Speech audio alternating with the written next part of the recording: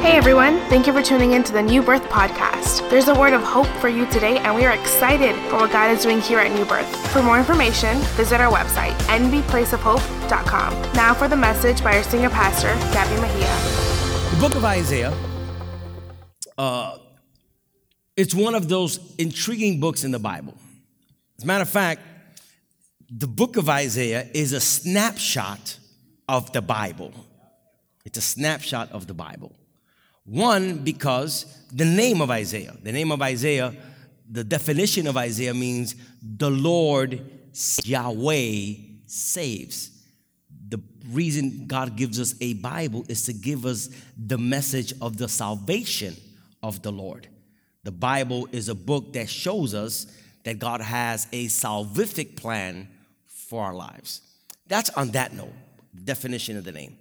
The content of the book is intriguing because when you look at your Bible is broken in two parts, two major parts. You have the Old Testament and you have the New Testament. The Old Testament is composed of 39 chapters. Interestingly, the book of Isaiah, just like your Bible, has 66 chapters. The Bible has 66 books. Isaiah has 66 chapters. The first 39 books of the Bible are the Old Testament. And the Old Testament deals with law, judgment, consequence of sin. The book of Isaiah, the first 39 chapters deals with Israel's sin, consequence of sin, judgment, just like the Old Testament, the first 39 books deals with that. The other 20 books of the Bible is what we call the New Testament or the Gospel of Grace. The last 27 chapters of the book of Isaiah deal with the restoration of God towards his people. So when you read the book of Isaiah, depending if you're chapter 1 through 39, you already know that's judgment, condemnation, consequence of sin.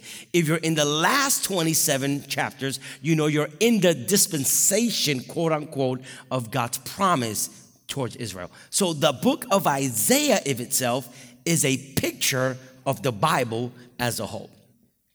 Another fact is that most of Jesus' teachings comes from the book of Isaiah. A lot of the things he says when he teaches comes out of the book of Isaiah.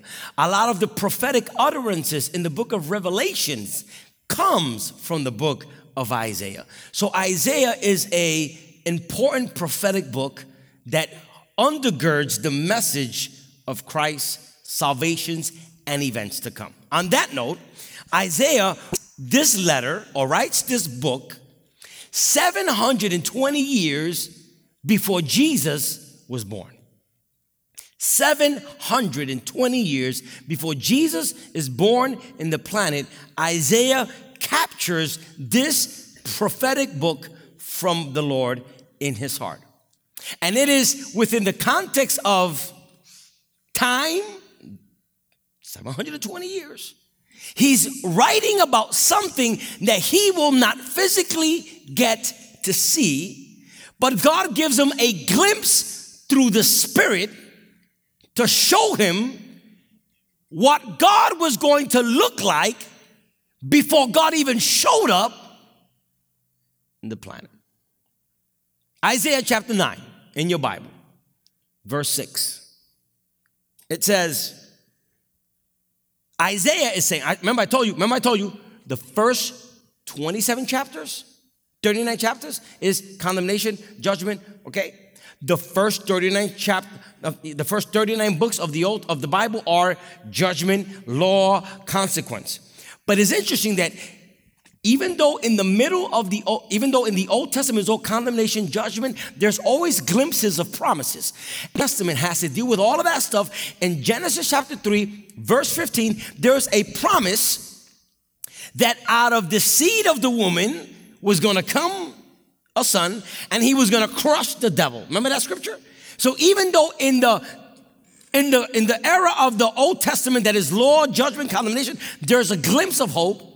In the beginning of the book of Isaiah, even though it's chapter 9 is still connected to judgment and consequences, there's a glimpse of hope. And Isaiah is going to tell us through scripture, okay, what's going to happen in the future. He says, verse 6 of chapter 9 of the book of Isaiah, he says, for unto us a child is born. To us a son is given. And the government will be on his shoulders, and he will be called Wonderful Counselor, Mighty God, Everlasting Father, Prince of Peace. Isaiah is saying to his people 720 years before Jesus shows up, he says, a son is born. But time out. Look what he says. First sentence says, for unto us a child is born. What does that mean? If I tell you is born, that means that I witnessed the birth of a child. Right? So it sounds as if he is right there when the son is being born. But then he says, go back, verse 6. And then he says, and he will be called. Time out. If he is now, why he can't be called that now? He says, unto us a child is born, to us a son is given. But time out. But you're writing this 720 years before he actually was born. So that tells me that while he's writing, God is giving Isaiah a glimpse of what's going to happen before it happened. So from the moment he declares his prophetic utterances, everybody is saying, when is he coming? When is he coming? But then he says, here's how you know he's born. You'll know he's born because of how he's going to be called. And he shall be called Wonderful Counselor, Mighty God, Everlasting Father, and Prince of Peace. You'll know he's here when he can say, I am. Now, let me talk about the importance of a name. Because when it comes to names in the Bible names were very significant and important. Why? Because a name in the Bible had to deal with your background, your character, and your destiny. Today, nowadays, we just name people random. Just random. What you gonna name them? Jay-Z's up there. Hey, holla. Let's call him Jay-Z. No, that's not how it works. Okay? People will call their children based on that. Their character, their background, and their destiny. That's why whenever God came across somebody that God had a purpose for, God made it his business to change names. He finds a man by the name of Abram, who was living in the land of Ur of the Chaldeans.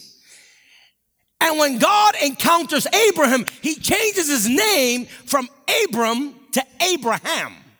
Now, why is this important? Because there's something about you having an encounter with God that the byproduct of your encounter is that there's supposed to be a transformation in your identity, in your background, and in your future. You cannot be in Christ and still Abraham before God met you. Because when God has a plan for you, not only he's going to save you, he's going to change you, he's going to restore you, and he's going to give you a destiny where you got to go.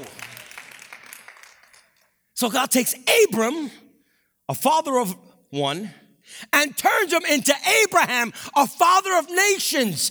And this is why this is important, that you have a relationship with God, because the closer you get to God, the more you're going to realize the purpose whereby God has brought you to the foot of the cross.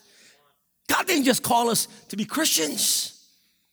He called us to change our identity. He calls us to be like Christ. He calls us that we may walk in the fullness of the calling that God has for us.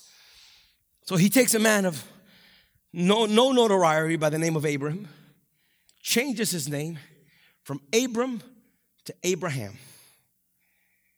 And he puts an H right in the middle, and I could preach about the H. But I won't do that today because that's not my sermon. He takes Abram, turns him into Abraham.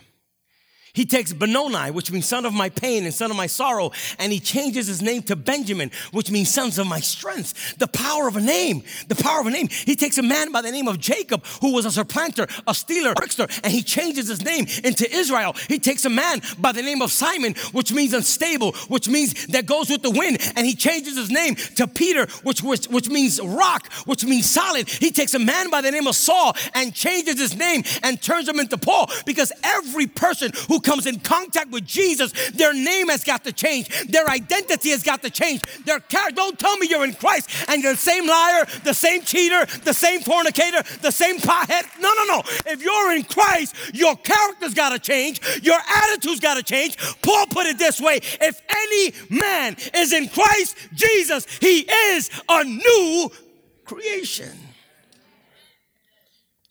Listen to me. The first thing God does when you give your life to Jesus, he gives you a change of name. As a matter of fact, when you go to heaven, the Bible says that God's going to give us all a white little stone, and in that stone, we're all going to have a new name. Listen to me, church. I'm talking to the church. Whenever God encounters people and he has a purpose for them, he changes their name. So the question is, why does unto us a child is born, unto us a son is given, and the government will be on his shoulders, and he shall be called Counselor, Everlasting Father, Prince of Peace. Why all of these names? Why not just call him one? Why don't you just do Saul, Paul, Simon, Peter, Benoni, Benjamin, Abraham? Why 4 names? Let me tell you this, and I'm almost done with my introduction.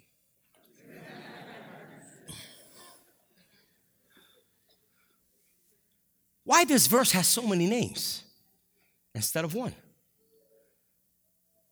Because they're not names. Isaiah doesn't call them names. Isaiah calls them titles. He says, unto us a son is born, a child is born, unto us a son is given, and he shall be called Counselor. Come on. Mighty God, Everlasting Father, Prince of Peace. But none of these are going to call him, but that's not his name. Those are his titles. Now listen to me. None of these are names. They're titles. Now understand, my title is pastor. Hey, I'm the pastor of the church. That's my title. That's my office. When I was born, and the doctor spanked me, if he spanked me, I don't know if he spanked me, but if he spanked me, and I started crying, the doctor asked my mama, what we gonna call the boy? My mother didn't call him pastor, because pastor was never my name. Matter of fact, she called me, in case y'all ain't know, here's my real name, Jose Gabriel Mejia Jr. That's my name, right? She called me that name. But none of those names have anything to do with my title. My title is pastor. Now, my mother did not have the authority to give me the title of pastor, because the title of pastor is an office, a title, a job given from above. So what happened? While Gabby was living life frivolously, Gabby came across this person called Jesus, the Son of the living God. When Gabby met Jesus, Jesus changed Gabby's identity. But not only did he change, he gave me a title I never knew I was going to have. He made me a pastor. So when I stand here as a pastor, I'm not pastor of New Birth because that's a title I had all along. No. That title came as a result of my relationship with God. The closer I got with God, the hungrier I got for God, God began to tell me, I brought you on the planet because there's a pastor inside of you. So when you see me operating in the gift of a pastor, it ain't because my mama said I was going to be a pastor. It's because God said, this is what you're called to do. Listen to me. So that's my title. Isaiah is saying, this son that's going to come, these are his titles. And he gives us a title for 720 years prior to Christ's coming. He says, whenever you see a person operating like an everlasting Father, a mighty God, a mighty Counselor, and a Prince of Peace, whenever you see those titles in one person, that is the Son of the living God. And then he says something that blew my mind. He says, unto us, verse 6. Check that out. Read this. As a matter of fact, let's all read it together. Let's go to verse 6. It says, on the count of 3. 1, 2, 3. Shut up, right there. Right there. Unto us a child is born. A son, you see that? A son is given. It looks like the prophet is being redundant. It looks like he wants to find another word to explain the child. He says, unto us a child is born, unto us a son is given. And it sounds like he has not, he's trying to occupy, the papyrus and fill up words in there. But if you think that what he wrote there is just redundant grammar, you are very confused and you're very mistaken. And allow me to enlighten you. Why did he write the word son and the word child? And it sounds the same, but it's not the same. He says, for unto us a child is born. Notice, who is born is who? The child. And then it says, unto us a son is what? Okay. Because when you talk about God, God is composed of the Father, the Son, and the... Isaiah couldn't say, unto us the Son is born, because the Son has always been in existence before the foundations of the world. But here's the deal. When Isaiah is writing this book, Isaiah is seeing God the Father, God the Son, God the Holy Spirit, but then he sees he said, unto us a son is given. Now understand that there's a complete, distinct difference between the child and the son. Isaiah says the child was born. What does that mean? That it was made. But then it says the son was given. Why? Because you can make the son. Okay. Last year, I was preaching in this pulpit. And I was talking about, I don't know what I was talking about. But I gave an illustration how I wish my wife did me a custom-made suit. I don't know if you remember that, right? And you know what happened? She never did me my custom-made suit. Never did. And I said it from the pulpit, I wish God would touch my wife. She was like, bind the devil is a lie, and doing it, right? But some men in the church, on Father's Day, the men of the church got together, gave me a gift card from Men's Warehouse, and they said, Pastor, here, so you could do your custom-made suit. Guess what? I got my custom-made suit. Yeah. I finally got it. Go. I got my suit. Right? I got my suit. If you look at my suit, in the inside pocket, it has my name on it, Gabby Mejia. I was trying to put New Birth, a Place of Hope, www. It's just too much. I couldn't put too much. It's just too much. I couldn't do it. Right? So it has my name on it. The suit is custom to my fitting. It's my suit. It has my name on it. Right?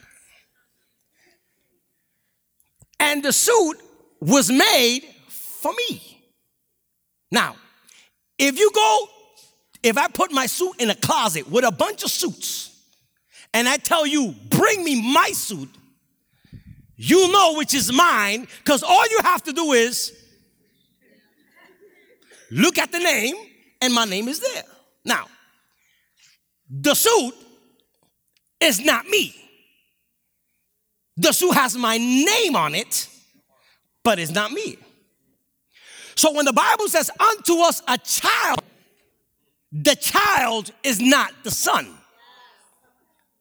The child was born or made for the son who was always in existence. So when the reason why they made me a suit was because before the suit was made, I was present. So the seamstress came and took measurements of my body, and she took measurements of my legs, and she measured my neck, 15 and a half, my sleeve, 34. Somebody got to somebody.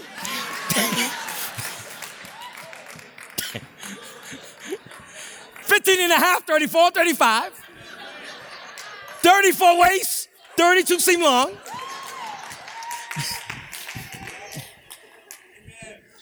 Right. Now, while the seamstress is making the dress, she doesn't know me. She hasn't met me. She doesn't know who I am. But she knows I am there because somebody gave her the measurements. When I to us, he never met the Son of God mano to mano. He never saw. But what God is saying, I have an eternal Son by the name of Jesus that I want to bring to a dying world. But the only way I can bring him is if I prepare a body so that when he comes, the Son could come in. Now let's take a look at this. So the existence of the Son is the reason why the child is born. If there were no son, there would be no child. So that's why Isaiah says, unto us a child is born. For what purpose? So that the son could be given. So God prepared a body for Jesus before he ever came to the planet. Look what Hebrews chapter 10, verse 5 and on says. It says, therefore, when Christ came to the world, he said, sacrifice and offering you did not desire. Look what Jesus is saying. But a body you prepared for me with burnt offerings and sin offerings. Then I said, here I am. As it is written of me in the scroll, I have come to do your will. My God, he said, sacrifices and offerings, burnt offerings and sin offerings you did not desire, nor were you pleased with them, though they were offered in accordance to the law. Then he said, here I am again. I have come to do your will. What will did Jesus came to do? The will of the Father, which was leaving his state of God to becoming a man and take a tabernacle of flesh so that whenever you saw the boy, you can see the Son in the boy. He says, I've come to do your will. Verse 12, but when the priest had offered for all time one sacrifice for sins, he sat down at the right hand of God. And since that time, he waits for his enemies to be made his footstool. For by one sacrifice, he has made perfect forever those who are being made holy. What is the writer of Hebrews telling us? What he is telling us is that before the Son was born, God prepared a body, which was through the body of the child called Jesus. And this is the great revelation of the kenosis of Philippians chapter 2.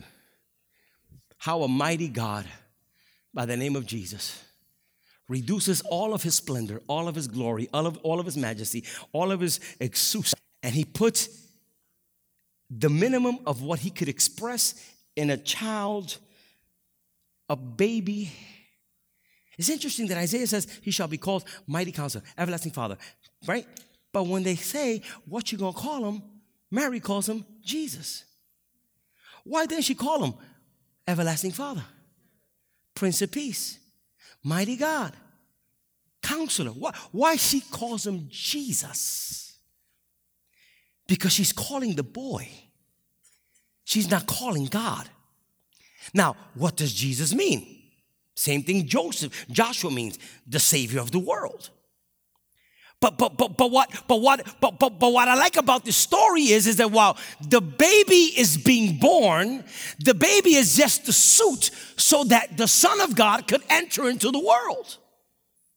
So when I look at the child, I'm not looking at a goo goo gaga. When I look at the child, I'm seeing that behind that baby, there is a son of the living God who got brought into the world so that I can be in the image of Christ. And then he says, this son is going to enter in this child. And here are the 4 names, which, by the way, Jesus lived every one of the titles throughout his 3.5 years ministry. And I'll close the series with that. But one of them was Wonderful Counselor. One of the job descriptions of this son who would be born is to be a wonderful counselor. The word wonderful counselor in Hebrew is a beautiful word. It's the word Pele Yoez. Now let me tell you what Pele Yoez means. Wonderful is the word Pele. And Pele, the word Pele, when Isaiah is seeing this 720 years before Jesus comes. He sees the baby. He sees the child. And when he sees him, the only thing that comes out of his word is Pele, Pele. Somebody say Pele. Pele means beyond understanding. Isaiah, when he is seeing this God, the Son of God, entering into this thing called the suit of man, when he sees that dynamic happening, the Son of God entering on the baby, when he sees that metamorphosis of the incarnation, God entering man, all he calls it is wonderful. He says, there's no words to explain. This is beyond understanding. This is beyond reasoning. There's a Pele Isaiah captures when he sees the divine entering the mundane. That's why the God that we serve is greater than any God in the world.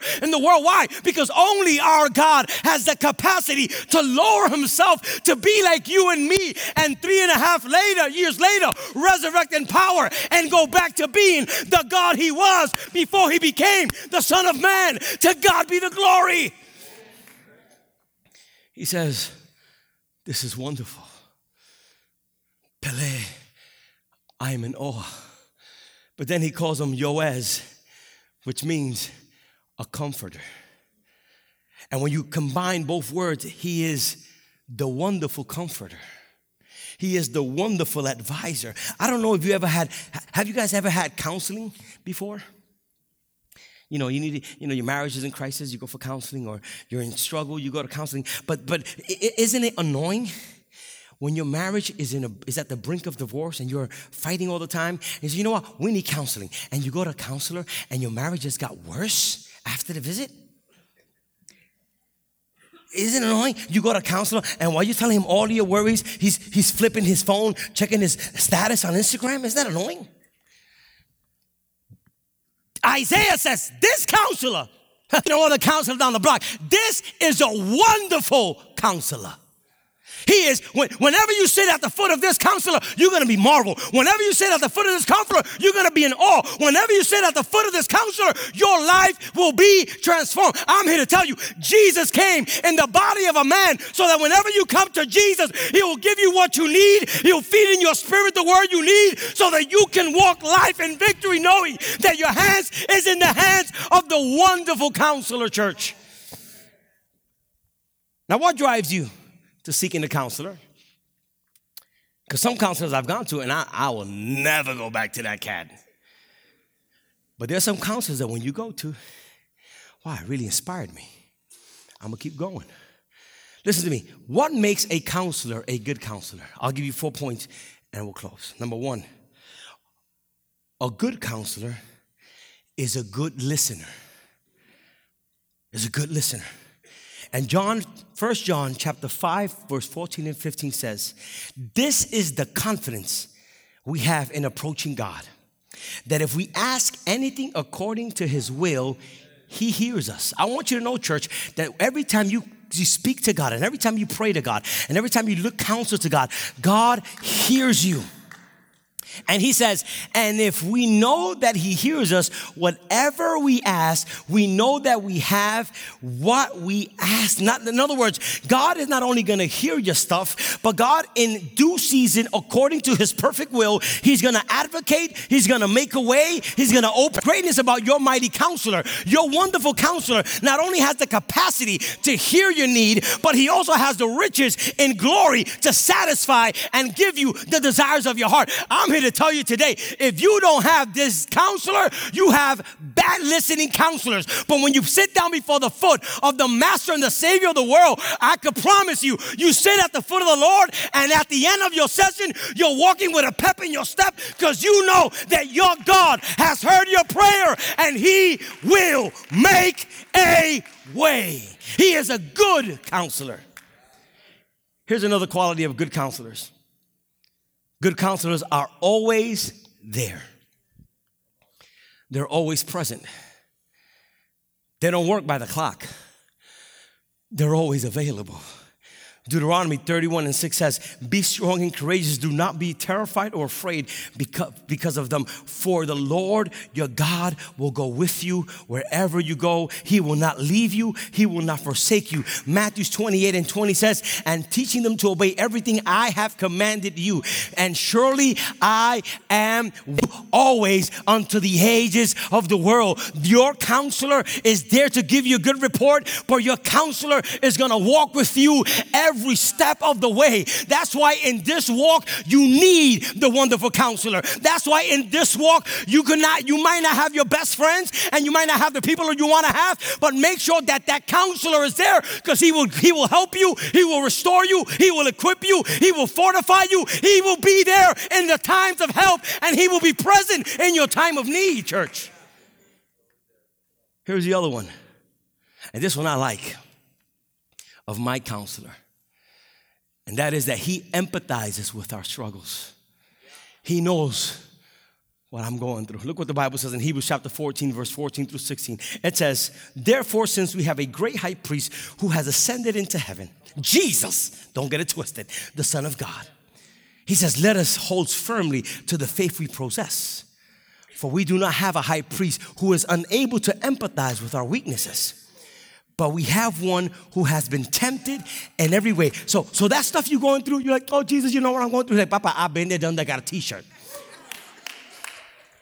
He empathizes with us. He empathizes with us in our weaknesses. But we have one who has been tempted in every way, just like we sin. So the difference between you and God is that he knows what it is to want to hit somebody back. He knows what it is to want to hurt somebody because he's been there. They talked about him. They try to hit him with rocks. They try to throw him over a perfect precipice. They nailed him to a cross. They called him a sinner. They called him a liar. They called him an adulterer. But while he was he was being attacked like that. He said he never sin. I want to be next to a counselor that know what it is to go through what I'm going through and tell me, but you still can be faithful. You still can make it. Don't give in. Don't quit. Honor God. Be faithful. He says, I've been there, tempted in every way. Now, the difference between you and me is that I ain't sin. I know a way of escape from that temptation. He says, I've been there. You've been hated on? Papa, one of my 12 backstabbed me. Oh, they talked about you? My best friend denied me 3 times. Oh, you ain't got money to pay no rent? Birds have nests. Foxes have holes. And the son of money got nowhere to put his head. Oh, he knows what you go through. He's been there. But I like that he says, not only did I go through what you went through, but I didn't. And then if the verse stays like that, it's like, oh my God, he's up there and I'm down here and I can never be at his level. But look at the next verse, verse 16, it says, let us then approach God's throne of grace. As if to say, you don't have to see me as you're there and I can never reach that standard. No, he says, come. I want to invite you to come. Let us approach God's throne with grace, with confidence, so that we may receive mercy and find grace to help us in our time of need. I'm glad that this God became man to empathize with me. That's a wonderful counselor. And lastly, a great counselor is the one that heals, counsels, and changes our lives. What drives a person to seek the wonderful counsel of God? Listen to me. What drives you to seek counsel? Our sinful nature. And I think we have to change this. Because many of us only get counseling when things are wrong. But there's this thing called preventive counseling. So every time we hear the word counseling, it's like a bad word for us. Because in our minds, must be doing something wrong. And many people in the body of Christ, they don't take advantage of the wonderful counselor.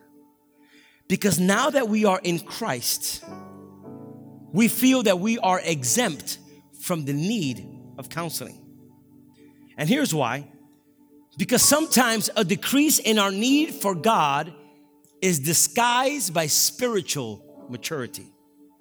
Let me explain that. Many people feel that they don't need the wonderful counselor because they've reached a level where they feel self-sufficient in themselves. And let me tell you, that is the biggest misconception of any believer. That you feel that you reached a level in your life that you no longer need the counsel of God. The Bible puts it this way. He who is holy, be holier even more. So let us not fall into the trap of self-aggrandizement and say, well, I don't need, because I got from Jesus all I needed and I'm good and I'm ready to do life by myself. But that every day we live, we can be in pursuit of our wonderful counselor. In pursuit of our wonderful counselor. Isaiah said, one of his titles is Wonderful Counselor. Then he says, Everlasting Father, Mighty God, Prince of Peace. But today the Lord is challenging us to put ourselves in the hands of our counselor. And you don't have to fake the funk with him, and you don't have to pretend with him. He says, I've been there. I've done that. The difference between you and I is I didn't sin. So what struggles are you going through? What temptations are you going through? Why are you running from the God who knows, who empathizes with you? Come. Bring him your broken marriage. Bring him your broken heart. Bring him your callous experiences. Bring it to him. Why are we running from the only person that can change us? Today, he says, come boldly to the throne of grace. So here's what I want to do as you all stand. I want to pray. The righteous. The Old Testament and the New Testament was full of righteous people who had a form of godliness but denied the power thereof. Today I want to talk to broken people, because this Isaiah 9:6 became a reality because of broken people. Broken people is the reason why Jesus came to the earth. And broken people are the ones that need this wonderful counsel. We hope this message has inspired you. As a place of hope, our church is committed to reach our community. If you'd like more information about New Birth, visit our website at nbplaceofhope.com.